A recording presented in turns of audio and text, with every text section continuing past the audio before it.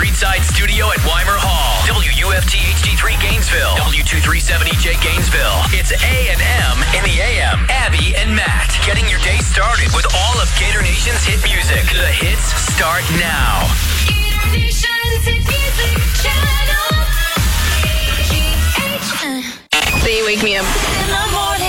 95.3 GHQ. Good morning. You're listening to A&M in the AM, Abby and Matt in the morning, and we have some very special guests with us this morning from UF School of Theater and Dance upcoming production Rough Magic. Everybody say hello. Hello. And introduce yourself. Hi, my name is Andy Prescott. I'm an MFA in acting here at UF, and I'm playing the role of Prospero, the main antagonist. Hi, my name is Rachel Bedard, and I am the stage manager for Rough Magic.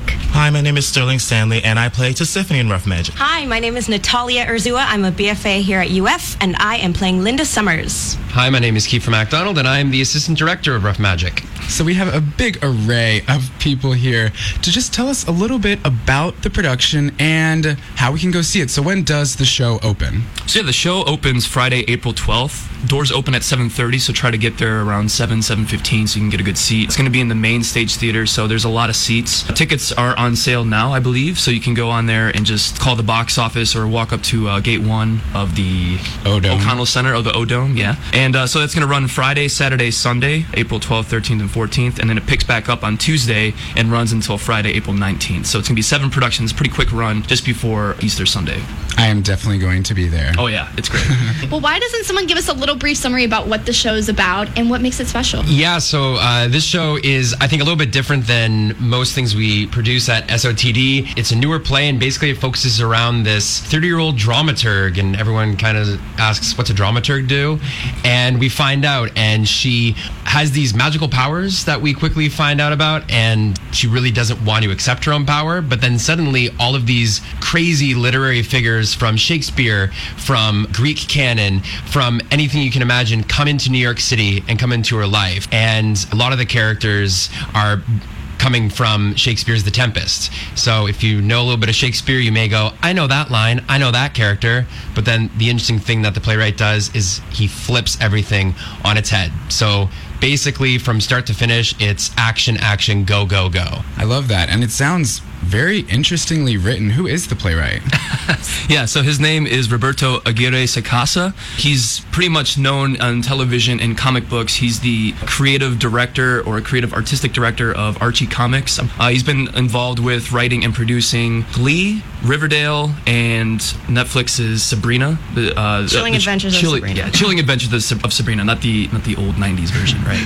I think if you're interested in the storylines and the plots, the characters that he develops in those stories, I think you're going to really like this show, because it does have a little bit of that camp that people like within those television shows, but it still has the power of books. I think is a big theme that is carried over from the new Sabrina show and in this show. So a dramaturg, if people don't know, is someone who does like the historical research of the play, the historical context of the play, and brings that to the show. So it kind of is taking the director's research and kind of giving it to another position. So they're kind of like the end-all be-all, the historian of that production. And so in this story, our main protagonist is a dramaturg. So you see the power of books come to life, and it really is all centered around literature and the power of the spoken word. It's kind of cool. Yeah, there's a line that my character Linda has in Act 2 where she says literally the magic is in the words, and I think that summarizes the play pretty well. Ooh, I'm excited. I actually can't wait to go see this. Abby and I are going to come together. I want to speak to the diversity of the cast and like the characters that we have. So we have Tisiphone here, and I don't know if we want to speak about your character, but it's a really exciting character on stage. So if you want to speak to that. Oh, sure. I play a character named Tisiphone. She is a larger-than-life, brighter-than-lights drag queen who is going to bring you everything and more with every clit and clat of her heels.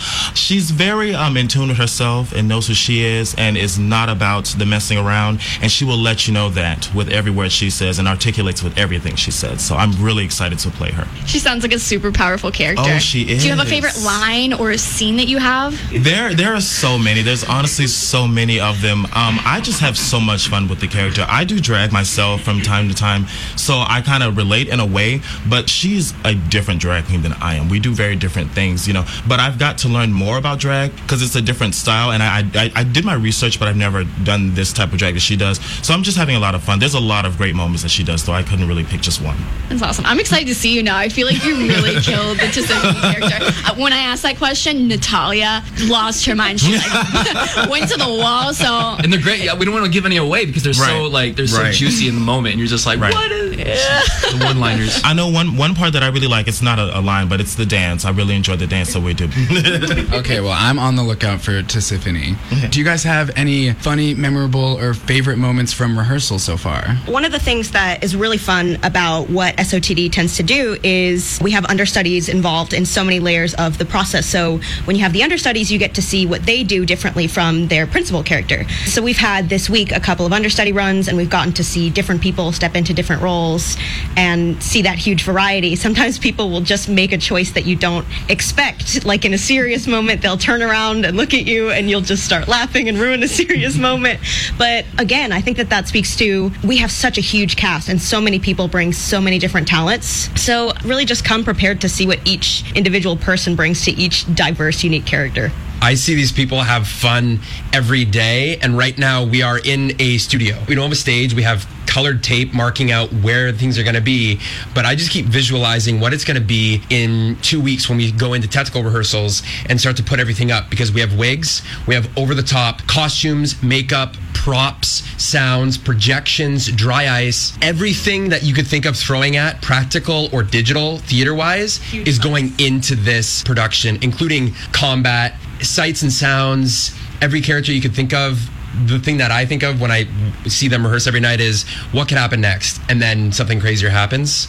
So I just can't wait for it to get on the stage, and I think this is a larger than life show, and the actors I think are going to bring that size to the stage. So get your tickets. Yeah, and the spectacle of it is definitely up there. And I think some of my favorite moments throughout the process is my character Prospero. He has 4 children. 2 of them are twins. It's so one of them is Ariel, who's an actual character from the canon of the Tempest, and the other one is Sasha, who's kind of added in there. But they're twins. They're kind of one character split into 2. But the 2 actors playing them, Savannah Simmerly and Dalton Cotter, they both have been developing these kind of like whimsical characters that like dance around the space. We have a lot of dance sequences, having them move around with like flourishes of color, and they also have magic powers too. So how the magic is, they're imbued with magic and how they use it. And like Dalton's a pretty skinny guy, but he takes out big tough Afshin Misagi. You never know what you're gonna expect. That being with magic can be as little or as big as they want, but they can have all this power. So it's really exciting to see them work and move in the space, and I can't wait until we get into the actual stage and just have them fill it. Yeah, and I'd love to credit to our excellent design team who has worked really hard to make the magic happen behind the scenes backstage. So we've been in design process for months now, so I'm really excited to have them as part of the team and wanted to give them a shout out. Oh yeah, they're great. Yes. The costumes, I just tried my costume on yesterday, and it's incredible. Maddie Limerick is the costume designer for this show, and he actually he's followed by the playwright Roberto Aguirre Sacasa, so he tagged him in it. So there's a picture of me in my costume, and the playwright is tagged in it. I'm like, oh my god, he might see me. Like maybe I'll get cast in one of his stuff one day. You know, you could dream, but it's really cool, and the connections that you can get from just being in a show here at UF is great. Yeah, talk to us a little bit about the costumes, because I'm sure with a wild show like this, you have some really cool costumes. Yeah. So I'm playing one of the more human characters, more tied to the real world. Linda is a grad student at Columbia, but she also has this fascination with magic and the occult. She's obsessed with Prospero and, figuring out all the secrets of his magic. So her costume design, at first, her very first costume, is pretty just benign. She looks like just your standard grad student up there teaching her class. But as things go on, you start to see hints of her interest in the occult, and there may be a couple of nods to recognizable stuff that Aguirre Sacasa has done. I had to get a lot of my stuff especially made because I'm a little taller than, a lot of women.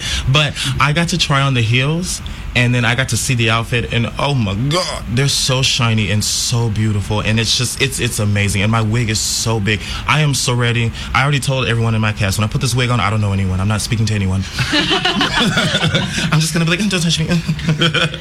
So for my costume, for Prospero, he's the main antagonist. He's like kind of the greatest magician of all time, and so my costume actually has like lighting effects. So when I do cast magic, like the click of a finger or like the whirling of the hands, my costume will light up to support that magic. I also have a staff that has like an orb on it that I just saw last night. It's kind of coming together slowly but surely, but that orb will also light up. So just my costume alone, I'm like a walking like animatronic, like welcome to Chuck E. Cheese, right? But really cool. I have a cape, duster, cloak. It's really cool. I think Maddie has done spectacular work. The whole costume shop, I mean, putting all these costumes together, have put in a lot of great work. Yeah, so April 12th, you can get your tickets at the O'Connell Center. How long is the play running? Right now, with intermission, we are about 2 hours. Yeah, we run from April 12th until April 14th, and then it picks back up on Tuesday, April 16th to the 19th. Not too long, folks, so make sure you get in on the first or second weekend. But thank you so much for coming. Yeah, thanks we for loved having us. you. Thanks for having us. We look forward to seeing the show. Yeah. Yay!